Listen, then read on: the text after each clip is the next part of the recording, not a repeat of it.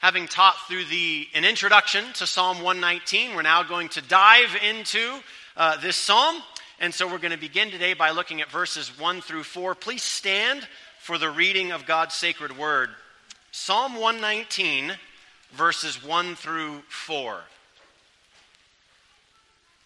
Blessed are the undefiled in the way, who walk in the law of the Lord. Blessed are those who keep his testimonies, who seek him with the whole heart. They also do no iniquity.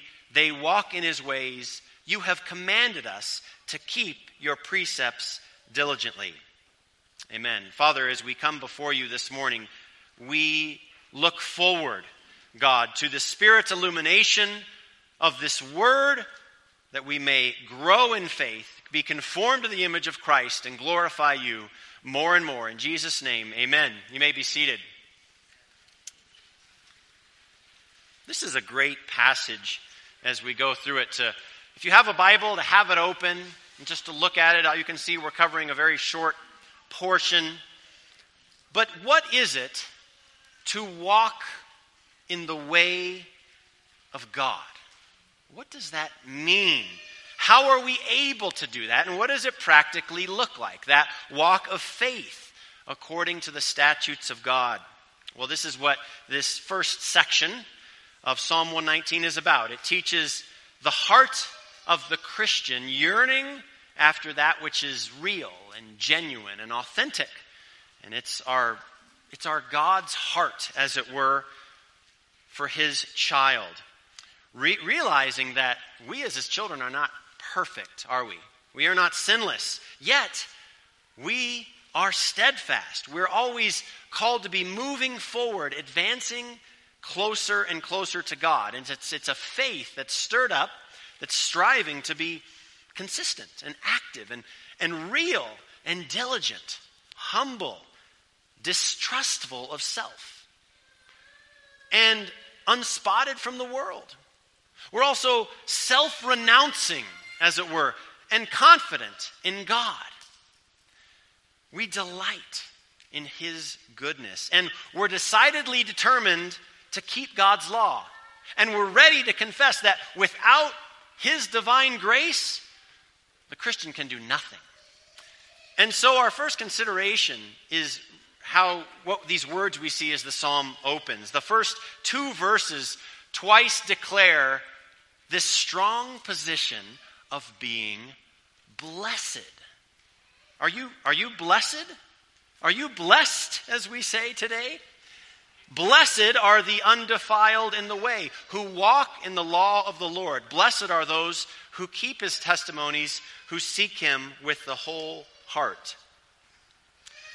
This is really a theme for the rest of this very long psalm. He's setting up and defining who is blessed. It's a declaration to the reader. And this word blessed, we know what it means, don't we? It's a description. It's a word that means to bring delight or happiness, or it's a good position to be in, isn't it? To be blessed. And this is really God's view of what's best. So it's a proclamation about the Christian, the child of God, of what is good. And so blessed is the man that walks not in the way of the wicked. Blessed is the man whose transgression is forgiven. Blessed is the man whose strength is in God. And blessed are they who walk in the way of the Lord, as we see here today. So to be blessed, it's really a picture of a relationship with God, right? It's a heart that says, oh, my Father has good things for me. May I be listening to his voice, because he knows what's best in my life when I follow in his way. And by giving us his commandments, our God is saying, I am your God. I've shown you the way to walk. And by faith, go walk in this way, and it will go well with you. And so this is the picture, the same picture that Jesus gave us of his obedience to the Father. Walking in his way is the way of the righteous. And to rightly understand this, we really have to remember our position in Christ. We talked about this last week. right? That we are in Christ and Christ is in us. This is our union with Christ. And so we are enabled by the work of faith to walk in the way of our God. And not just that, but to rejoice in it and to see it as blessed. We carry out the kingdom work of our God through our lives. Through our lives. Remember what Jesus said in John 14. Most assuredly, I say to you, he who believes in me, the works that I do, he will do also, and greater works than these he will do because I go to my Father. And just like Christ, we seek the way and will of our Father in heaven.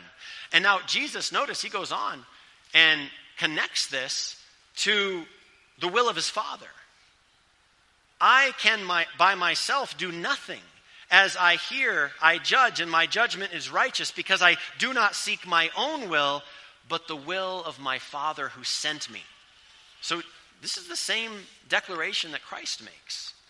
Blessed is the one who walks in the word of the Lord, the way of the Lord, the law of the Lord, following his way and keeping his precepts. Because, as we talked about last week, these not only glorify God, they're not only the response of gratitude to our love for God, but they're also a guard and protection for us. Right? You remember Psalm 1? Makes it just so clear. Blessed is the man who walks not in the counsel of the ungodly, nor stands in the path of sinners, nor sits in the seat of the scornful, but his delight is in what? The law of the Lord, and in his law he meditates day and night. He shall be like a tree planted by the rivers of water that brings forth its fruit in season, whose leaf also shall not wither, and whatever he does shall prosper. See, but this is not the lawlessness of the ungodly, right? But it is in the law of the Lord where there is delight. There's really not a lot of fun in lawlessness, although we might be tempted to think so. But where there's blessing, there's happiness. The lively, strong oak tree that's 100 years old, we've all seen it. And it's nourished in God's fertile, life-giving soil. That's what we are to be. That's what we are in Christ. We are blessed in that way. These oaks of righteousness, you could say. Blessed is the man who's living, operating, and making decisions according to the way of his God. Now, there's many freedoms in life, and we actually have been given to freedom in Christ, haven't we? To walk through this life. And we know what it means to no longer be slaves to sin. Amen? That's our freedom in Christ. That's the liberty he's won. However, this desire for freedom, to do whatever we want, to feed our desires and passions, we may not do it according to God's law. And in that, there can be a stepping outside of God's way for us. It'd be like stepping off of a sidewalk, right?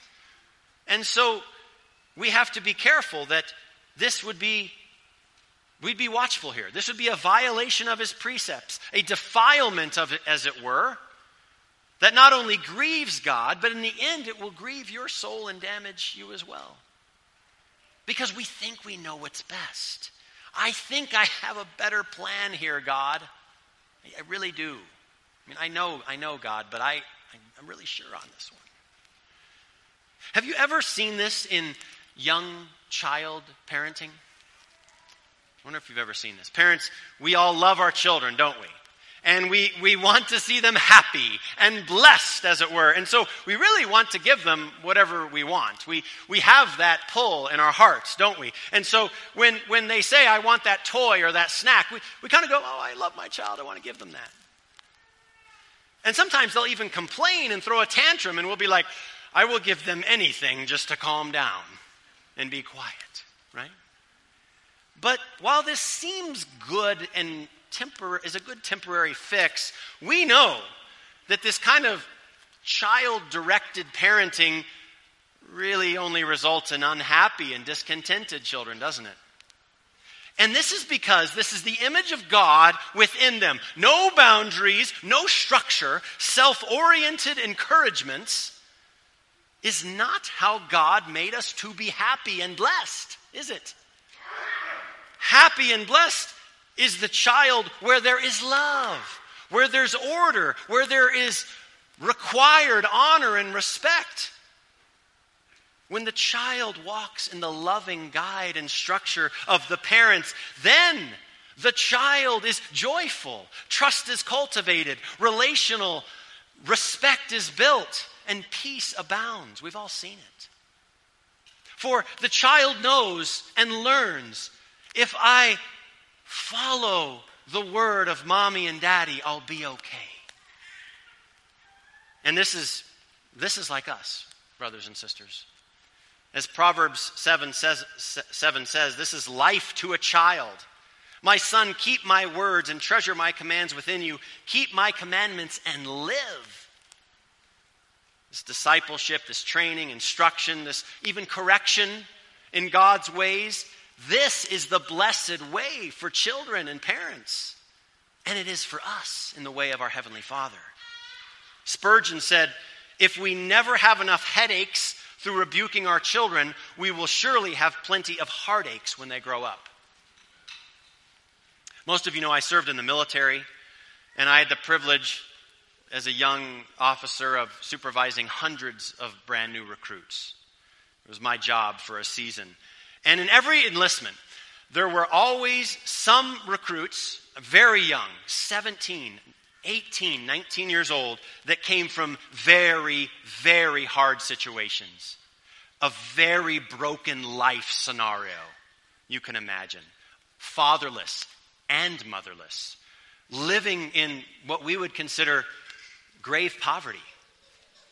Their life was actually pretty well set, as it had been for generations around everyone they knew. Living from job to job, escaping to drugs, illegitimate children. This was their future path. That was it. And then for some reason, they joined the military. And they experienced a very different situation. Instead of living however they wanted, doing whatever they pleased as they were taught, no rules, no bounds, in the military, there was structure. There was order. There was discipline required. There were boundaries. Someone told them, you will wake up at 6 a.m., you will make your bed, and if you don't, there are consequences. And I will tell you that these individuals, I saw with my own eyes, the vast majority of them, you know what they did? They loved it. They loved it. They thrived. They blossomed. They flourished because that was God's image shining through them. God did not make us to live for ourselves and run wildly in our passions without bounds. That's a dead end. This is the same principle of being blessed. Blessed are those who walk in the law of the Lord. I'm certainly not saying the military is somehow salvific or life-giving, but as an illustration, this is God's nature in us, isn't it? Just like the child, when order and structure is provided, we are well, we prosper, we have peace, and we glorify our God when we walk in His ways. Now, sometimes you may think that getting something that you desire, that you really want, some freedom that's actually been wisely restricted from you, you think that that will result in the good life. If I could only have this. But it's likely that you'll be disappointed if it's outside of God's law. And for you children, it might be outside of what your parents have wisely given you. Like parents and this military structure who provides some boundaries, the law of our God is loving. The way that God is designed for Christians to walk in. It's the way for them to be like that tree, to blossom, to flourish, to have peace, and to live abundantly. God has given you this guide by His word, and it's best for you. So may we walk in it.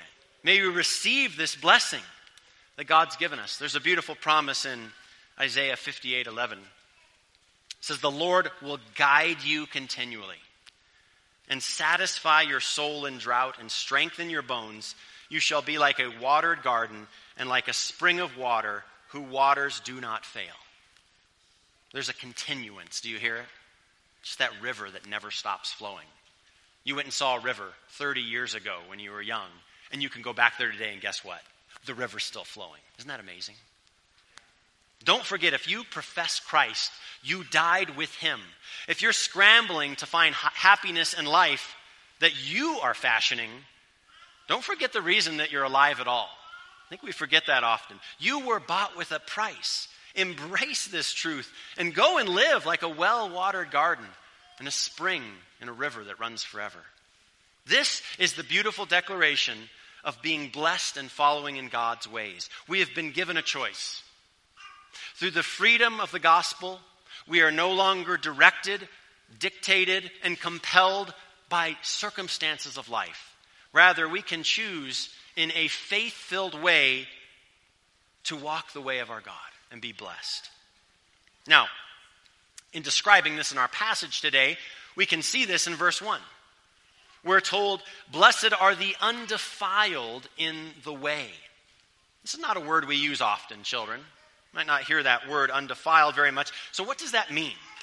Does undefiled mean without sin?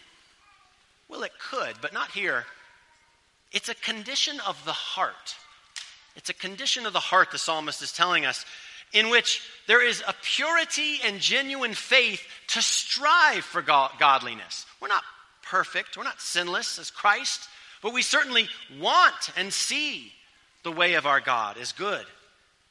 Paul was conflicted with this in Romans 7:15. "For what I will to do, that I do not practice, but what I hate, that I do." We all know this tension. So we maintain a pure heart, fixed and focused on God's ways, and you will be blessed. We can think of defilement of something that's not clean. It's not clear. It's someone that's not purposed and determined in the path ahead. Like, I'm not sure where I'm going. And so walking undefiled in the way is not one of up and down emotion. Right? It's not meandering, turning to the right or the left, but it's following in the way of God and strengthened by the Lord. And so this takes intentional steps of faith. To say no to things, to say yes to the way of God. Remember Proverbs 4. "Let your eyes look straight ahead. Let your eyelids look right before you. Ponder the path of your feet. Let all your ways be established. Do not turn to the right or the left. Remove your foot from evil." On the notes there, you see a picture of a meandering river. See that? And meandering rivers are interesting. So the river's going, and over time it runs into something difficult. It's a hard substance or rock or situation. So it turns, and it goes the other way. But then it runs into something else difficult, and so it turns the other way. And it's seeming like it's just avoiding anything it can. And it goes back and forth. And it's very unsure of where it's going. But that's not the way for the children of God. It's not our way. It's not walking in God's way. Our way is undefiled. It's confident, it's sure, it's resolute that the law of our God is the absolute best for us, no matter what temptations of the flesh and the world may rise up. They are steadfastly, straight, fixed ahead, a way that is established in the Lord. And one way you can do this is ask yourself, what is the way of my heart with God? Do I love the things God loves? Do I hate the things God hates? In my daily life, do I and are things that God hates, do I habitually forsake them? Do I confess them and mortify them? Or do I play with them a little bit? Am I okay with some of these things we know God is not for in his righteousness? Do I allow thoughts to linger in my mind that should not? Do I give them a place? Or do I instead identify them as sinful, confess them to God, repent, and penitently turn the opposite towards righteousness and back to enjoying my God? This is what it is to walk undefiled in the way. and declaring, like David did in Psalm 139, "Search me, O God, and know my heart. Try me and know my anxieties. See if there is any wicked way in me. Lead me in your way everlasting." To walk rightly with our God, we must do it from a known, confident position of who we are and where we are. Are you walking through life with a living principle of your union in Christ? Are you walking with Christ in you and you in Christ? Because this is really, we know, the only source of spiritual life in us. We're not going to get it somewhere else. This is the only position of walking in the Spirit, not in the flesh. Right? We discussed how you cannot love the law of God without faith. It's impossible. You must consider your way.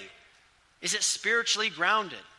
Do spiritual considerations just occasionally pop up in your life? Or is that the way of walking in life? As Colossians 2 encourages us, as you therefore have received Christ, Jesus Christ as Lord, so let us walk in him, rooted and built up and established in the faith as you have been taught, abounding in it with thanksgiving. Which brings us to verse 2. Blessed are those who keep his testimonies, who seek him with the whole heart. So again, we have a description of blessedness, but this time, it's blessed is the one who treasures up his testimonies. Well, the testimonies of God are these witnessed promises to his people that we can find in the Word. Treasuring his testimonies means searching the Scripture of God's truth, knowing them, studying them, coming to an understanding of them, so that you understand the goodness and grace of our God, so that you love these, and you will continue in the practice of keeping them. Keeping his testimonies means living a life where the promises of God and the truths flow out of us in our lives freely. As we mentioned, there's several different words to describe more specifically the law of God. So testimonies is one of these. The testimonies of God. And this word has a general meaning, and you might be familiar with this word testimony. We think of our experience of being saved or knowing Christ. But Spurgeon said this: God's testimonies are the actions of God's habitations among his people. I like that. This is a witness and confirmation of his promise he made to his people, and then seeing them walk in that. That's the testimonies of our God. And so for us, keeping his testimonies, we have to be familiar with our God. We have to know what his good works are, what his promises are, so that it becomes the pattern and the habit of our mind and our life. And a life that's under this continual guiding influence of the promises of God. So that when something happens, you go, yes, but God told me it would go this way. And so see, that's a mindset of Christ that walks by faith. Ezekiel 36:27 says, I will put my spirit within you and cause you to walk in my statutes, and you will keep my judgments and do them. It's very resolute. You will do them. I will put this upon you. And that's what we have received in Christ. That's the blessedness. So we really see the criticality here of knowing our God. We have to know his word, his truth, him so well that we align our habits and our thoughts and our responses and our actions to what it is to be blessed. James Montgomery Boyce said this very plainly, and he spoke very plainly often, but this idea of being blessed in relation to knowing God and his word. Listen to this. The reason we are not happy, which is the same word as blessed, okay? The reason we are not happy is that we sin. And the main reason we sin as much as we do is that we do not know the Bible well enough. Apart from being instructed by God, human beings do not know how to achieve happiness. And it's exactly what our verse is telling us. Blessed is the one who walks in his ways, who knows his testimonies and keeps them. Now, verse 2 also tells us, blessed is the one who seeks him with the whole heart. The whole heart. One that is completely undivided in its loyalty to God. But what if the loyalties of your heart are divided? Do you seek him with a partial heart? 30%? What percentage of your heart is given over abandonedly to love God? Because there's lots of things to love in this world, isn't there? There's lots of good things to love. But loves that may have grown into idols even. When we think of loving God with a whole heart, you might think of Mark 12. You might think of what Jesus said. You shall love the Lord with your God with all your heart. And with all your soul and with all your mind, with all your strength. But he said all of your heart. It's the same thing here. Blessed is the one who seeks him with a whole heart. And so Jesus was, of course, summarizing God's law, wasn't he? The greatest commandment. And the call is to give it all. Figure out what it means to give your whole heart to God. Just giving a part or an occasional faith, a sliver of your heart to God, an occasional consideration of him, a wavering spiritual connection with God. These are not walking in the law of our God, and therefore that's not the blessed life. Seeking him with the whole heart, it will require a focus. It will require a faith-driven constancy and a firm directness towards the goal, with eyes fixed upon the prize. As Paul said, I'm reaching forward to those things which are ahead, the goal of the upward call of Christ. And here's one way to really know. You really want to know, am I seeking God with a whole heart? Here's one way. Here's one way you can ask yourself. It's going to require sacrifice. It's the easiest way I can say it. It's going to require abandoning those other things you love so much. And you'll feel it, because sacrificing hurts. Otherwise, it's not sacrifice. Your heart, it has to be freed up. Think of like a ship, a big ship that goes into a storm, and you hear about these situations. They threw the cargo over so that they'd be lighter, so they'd make it through the storm, right? Our heart has to be freed up to love God with a whole heart. So throw these things overboard, brothers and sisters. It will hurt. It will be a sacrifice. But it will be for the love of God. Jesus said, no one can serve two masters, for either he will hate the one and love the other, or else he will be loyal to the one and despise the other. We cannot think that we can love God and something else that's competing against our love for God. It's an impossibility. You remember that hymn we sing sometimes? Are you ever burdened with a load of care? Does the cross seem heavy that you are called to bear?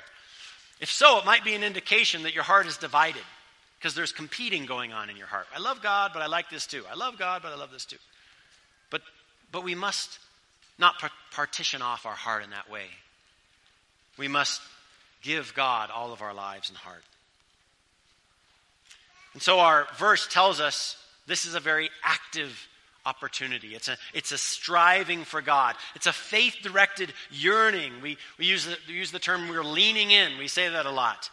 Communing with God more closely, to follow him fully and enter into that perfect union with him, with his mind and his will to promote his glory. One of the most important ways that we can seek God with a whole heart is to guard it and to defend it and to protect it. Right? Proverbs 4, back to Proverbs 4:23 says, keep watch over your heart with all diligence, for out of it springs the issues of life. We must be careful what we expose our hearts to, don't we? Psalm 51, David said, create in me a clean heart, O God, renew a right spirit within me, because we need clean hearts. Can't have these defiled hearts, as we talked about before, burdened maybe by unconfessed sin. And we must trust God for his providence. Right? Philippians 4 exhorts us, and the peace of God, which surpasses all understanding, this will be a guard to your hearts and your minds in Christ Jesus. We need this guard over our hearts. And so may we experience this blessed state again in a patterned, consistent way, giving our whole heart to God upon his goodness and grace.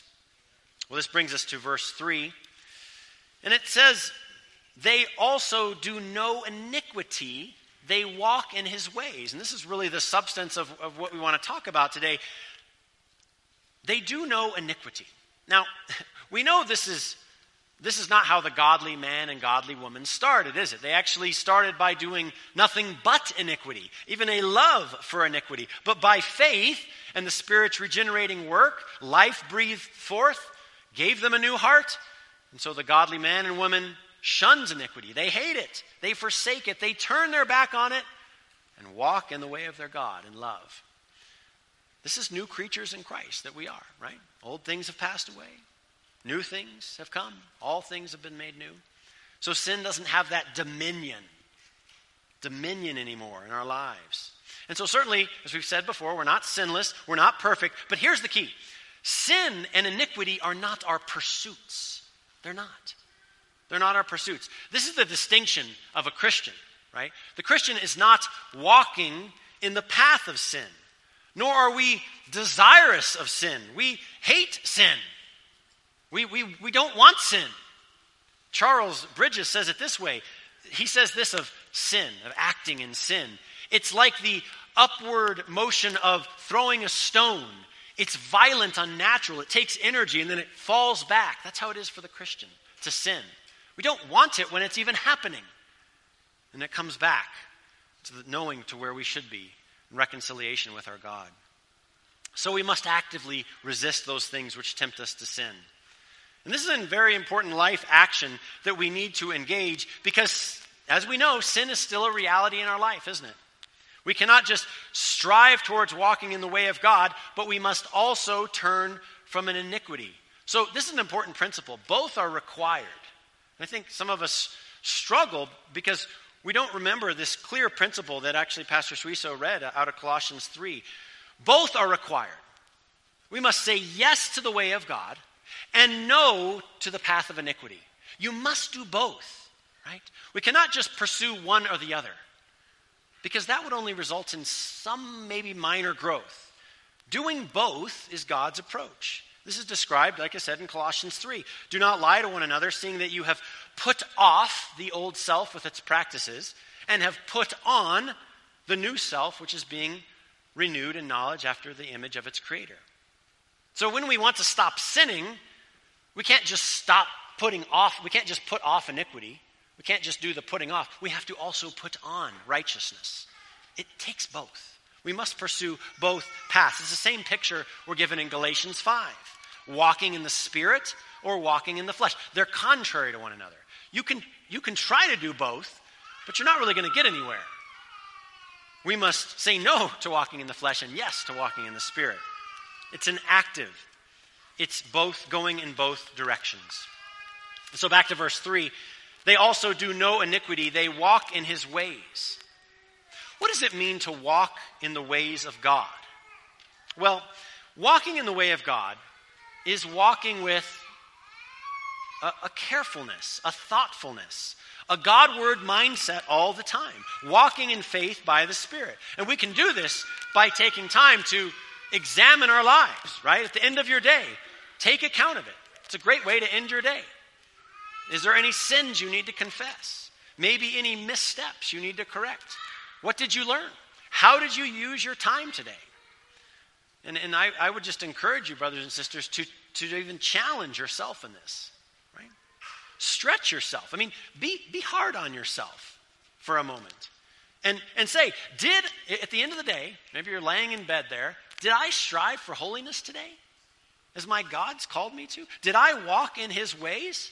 Oh, okay, maybe I didn't. Well, how tomorrow can I do that? For his mercies are new every morning. So let us let the Holy Spirit do its convicting work, and then pray. Okay, and remember that if we failed, we'll be humble and broken. Amen. But know that we're not to cascade down into some kind of depression, but be thankful that God has given us tomorrow. Amen. To again walk in his ways and thereby grow in knowing him and tasting and seeing that he is good.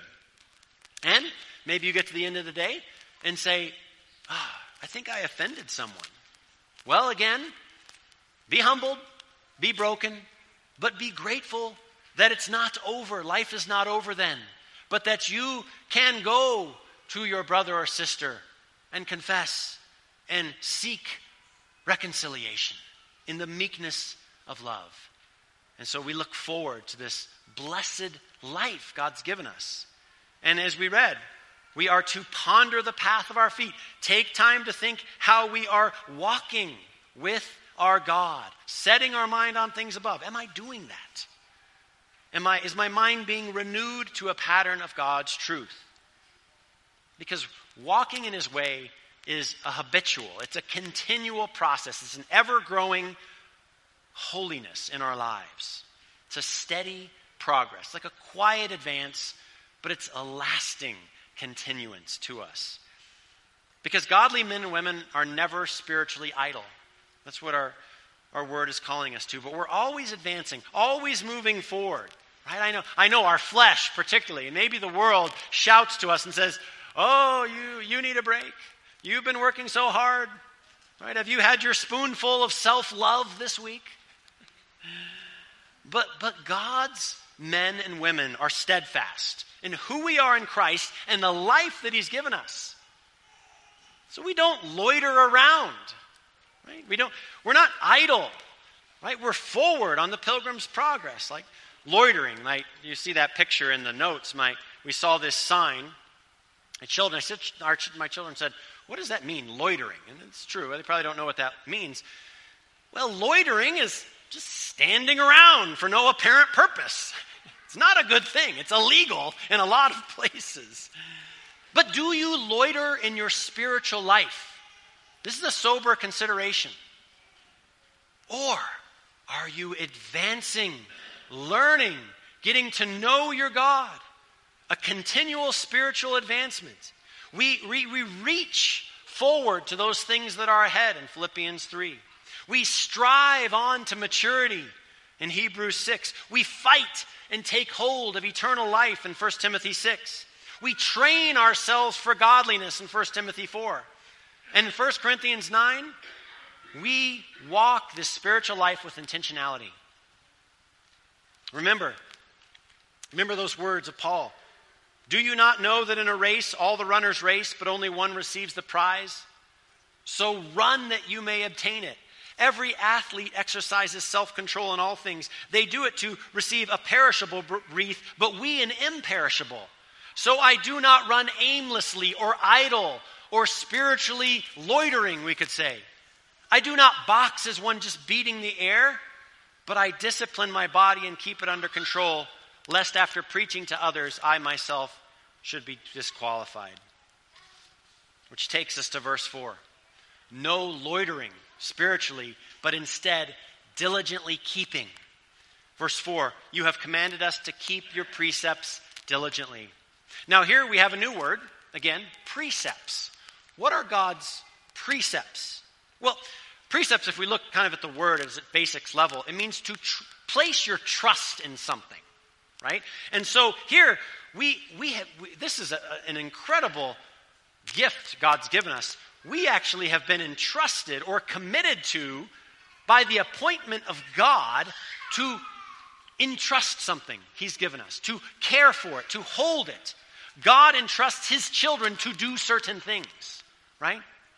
And so the right way to view that God has given us a commandment is to care for it.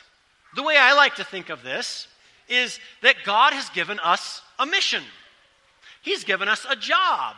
We are soldiers in his army, as it were, that to keep his precepts diligently. This is the call he's given us.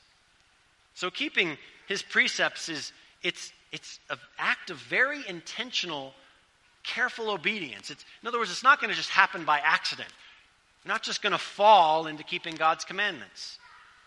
It's not a casual following, but it's a zealous obedience. We look forward to walking in the way of our God because that is the way of the blessed. So with God's law for the Christian, there is an attentiveness to it. It's a joyful attentiveness, a diligent keeping of that rule which is perfectly fashioned and made for us by our Father in heaven. So how do we keep his precepts diligently, if that's what you'd like to do and follow this word? Well, we must clear distractions away. We have to consider our steps and be wise. It's wise also to get wisdom from others. We call this accountability, typically. But it's actually taking that humble step and asking someone else, maybe someone you trust, do you see me keeping God's commandments? Do you see my life as walking in his precepts? I challenge you all to ask someone that. And if you're asked that by someone, be lovingly honest with them. Encourage one another. This is the stirring up of one another we talk about. Say, what weaknesses do you see in me that the Lord would gird up for the sake of his gospel? Tell me, help me here. It takes humility and certainly faith to ask these kind of questions, but it's tremendous for us. I mean, if you were a businessman, some of you are, you would be diligent to conjure up as much business as you could, right? Diligence. In the same way, we should be eager to strive for the Lord and diligently keep his precepts as much as we can. Diligently keeping will involve self-denial. It'll involve sacrifice, and it'll involve a deliberate leaning in. Does the love and salvation of our God deserve diligent servants? What do you think? I think so. And I know that it rubs against the modern day philosophy that we're going to hear. Rest, take your ease, entertain. But brothers and sisters, you can see it clearly in the text. Right? A flowery bed of ease is not our call.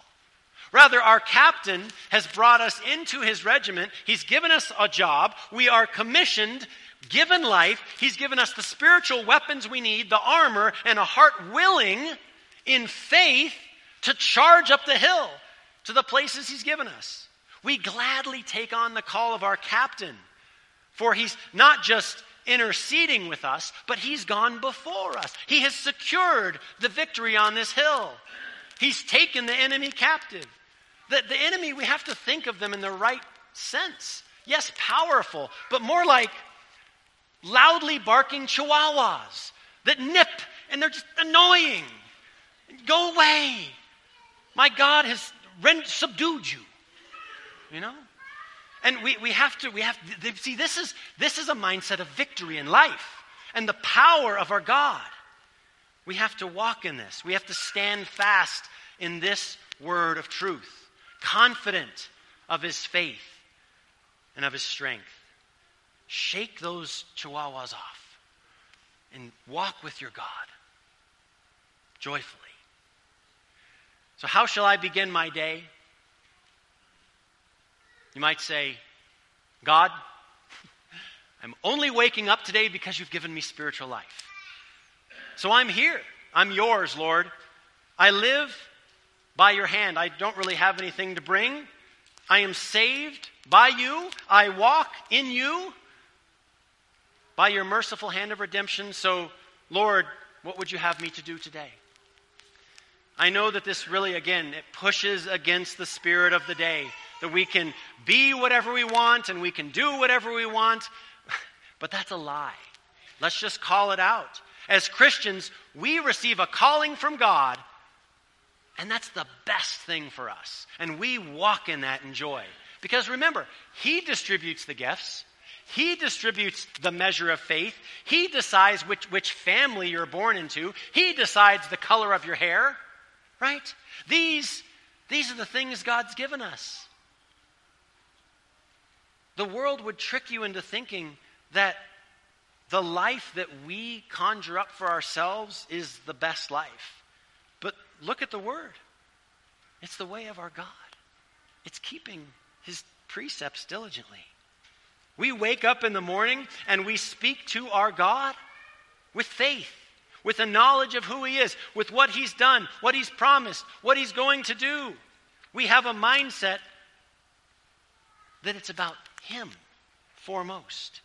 And we must walk in that, championing and cheering and diligently trusting in him to build his kingdom. A kingdom that will last. A kingdom that, in fact, has already won the victory.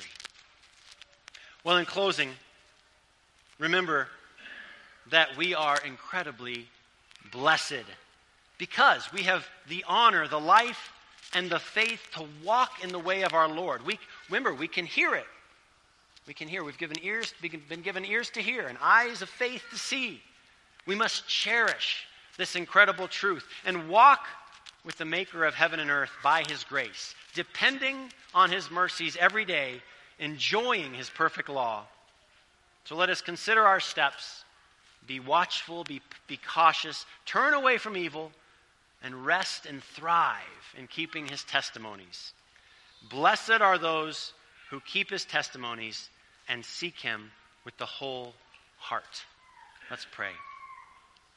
Father, we thank you that you have given us your precious way, your precious life through your precepts, your law, your testimony, your commandments, God. Not only have these driven us and shown us our need for Christ, but they also have given us a life, and a life abundantly, the blessed life. Oh God, we thank you for this. I pray, Lord, that this would stir up within us an understanding of you more, that we may know you more, so that we may indeed keep your testimonies and live and glorify you with our whole lives. In Jesus' name, amen.